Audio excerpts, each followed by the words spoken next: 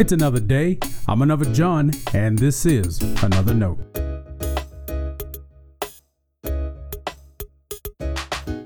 Today's edition of Another Note is titled, Why I Keep Wearing Masks. Our scripture reference today is 1 Peter chapter 2, verses 4 through 10. As always, may the Lord add His blessing to the reading and hearing of His holy word.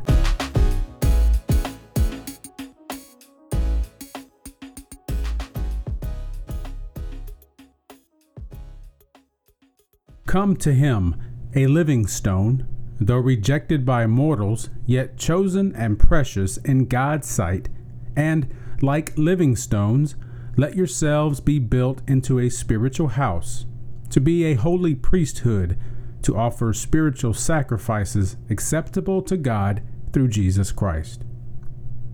For it stands in Scripture, See, I am laying in Zion a stone, a cornerstone chosen and precious, and whoever believes in Him will not be put to shame. To you then who believe, He is precious, but for those who do not believe, the stone that the builders rejected has become the very head of the corner, and a stone that makes them stumble and a rock that makes them fall.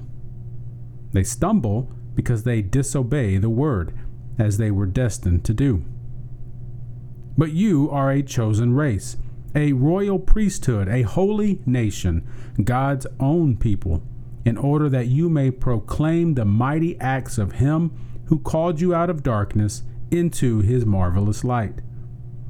Once you were not a people, but now you are God's people. Once you had not received mercy, but now you have received mercy. This is the word of our Lord. Thanks be to God.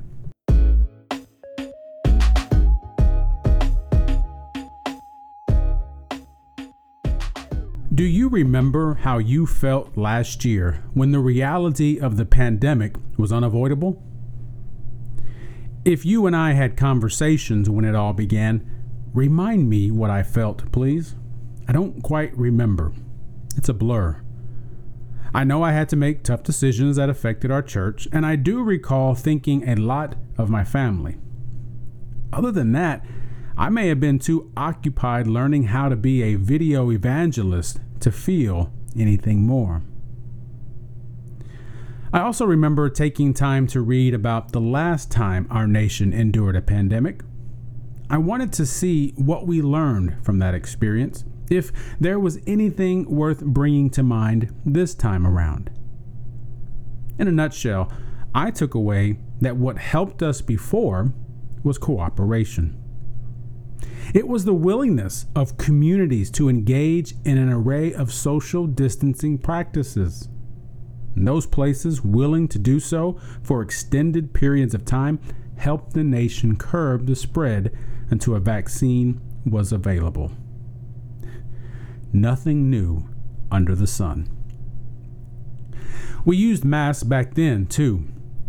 As you can imagine, the masks people used then weren't as helpful as some we have today, but it was something. Now, I'm thinking about all this because recently my state governor informed us about his decision to rescind social distancing mandates. First, let me assure you that I understand the concern many people have about allowing governmental entities to mandate such practices at all. There are obvious lines we approach with these kinds of decisions. Second, let me also share with you why I continue to wear a mask and keep with social distancing practices. It has to do with an illustration from our scripture reference today. When I read from 1 Peter 2, I can't help but think of the stones erected in the Jordan River after the people of God had passed through.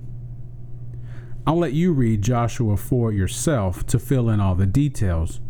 But do recall now that those stones were a reminder to future generations. They would remind all people of God's faithfulness and mighty works. As standing stones ourselves, we are witnesses to the same power. The love of God in Christ Jesus is the ultimate power of God that we experience. His sacrificial love is what saved us. As a result, Christ has taught us that the most important way to live is to love God and to love people. In that light, as I continue to wear a mask, for example, I am keeping in mind that we have learned this is an easy, albeit imperfect way to care for other people, to demonstrate the love of humanity while we endure such a crisis together. Masks and social distancing were never about fear. They continue to be about care. Pandemic or not, I want my life to be a standing stone. It's been over a year now. By most credible accounts, there is still about another year left before we can say we are past the dangers of COVID-19. Government mandates or not, we're going to have to decide how we best care for each other. Standing stones point to the power of God, the love of God in Christ. And Peter also called Jesus a living stone. And look what Jesus did with his life. Stay blessed.